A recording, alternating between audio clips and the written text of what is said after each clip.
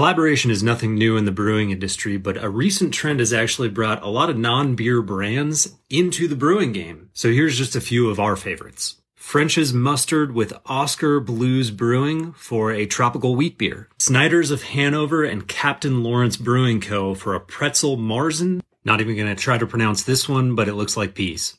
This masterpiece by Squatty Potty and Duclaw Brewing. Hardee's Fast Food and Southern Grist Brewing Company come up with Strawberry Biscuit Ale. NBC Universal's Chucky Movie and Elysian Brewing come up with a killer wit beer. I love this one. Planters Peanuts and Noon Whistle Brewing Company with Mr. IPA Nut. The International House of Pancakes and Keegan Ales come up with a Pumpkin Pancake Stout. And last, but certainly not least, Dunkin' Donuts and Harpoon team up to make Dunkin' Coffee Porter.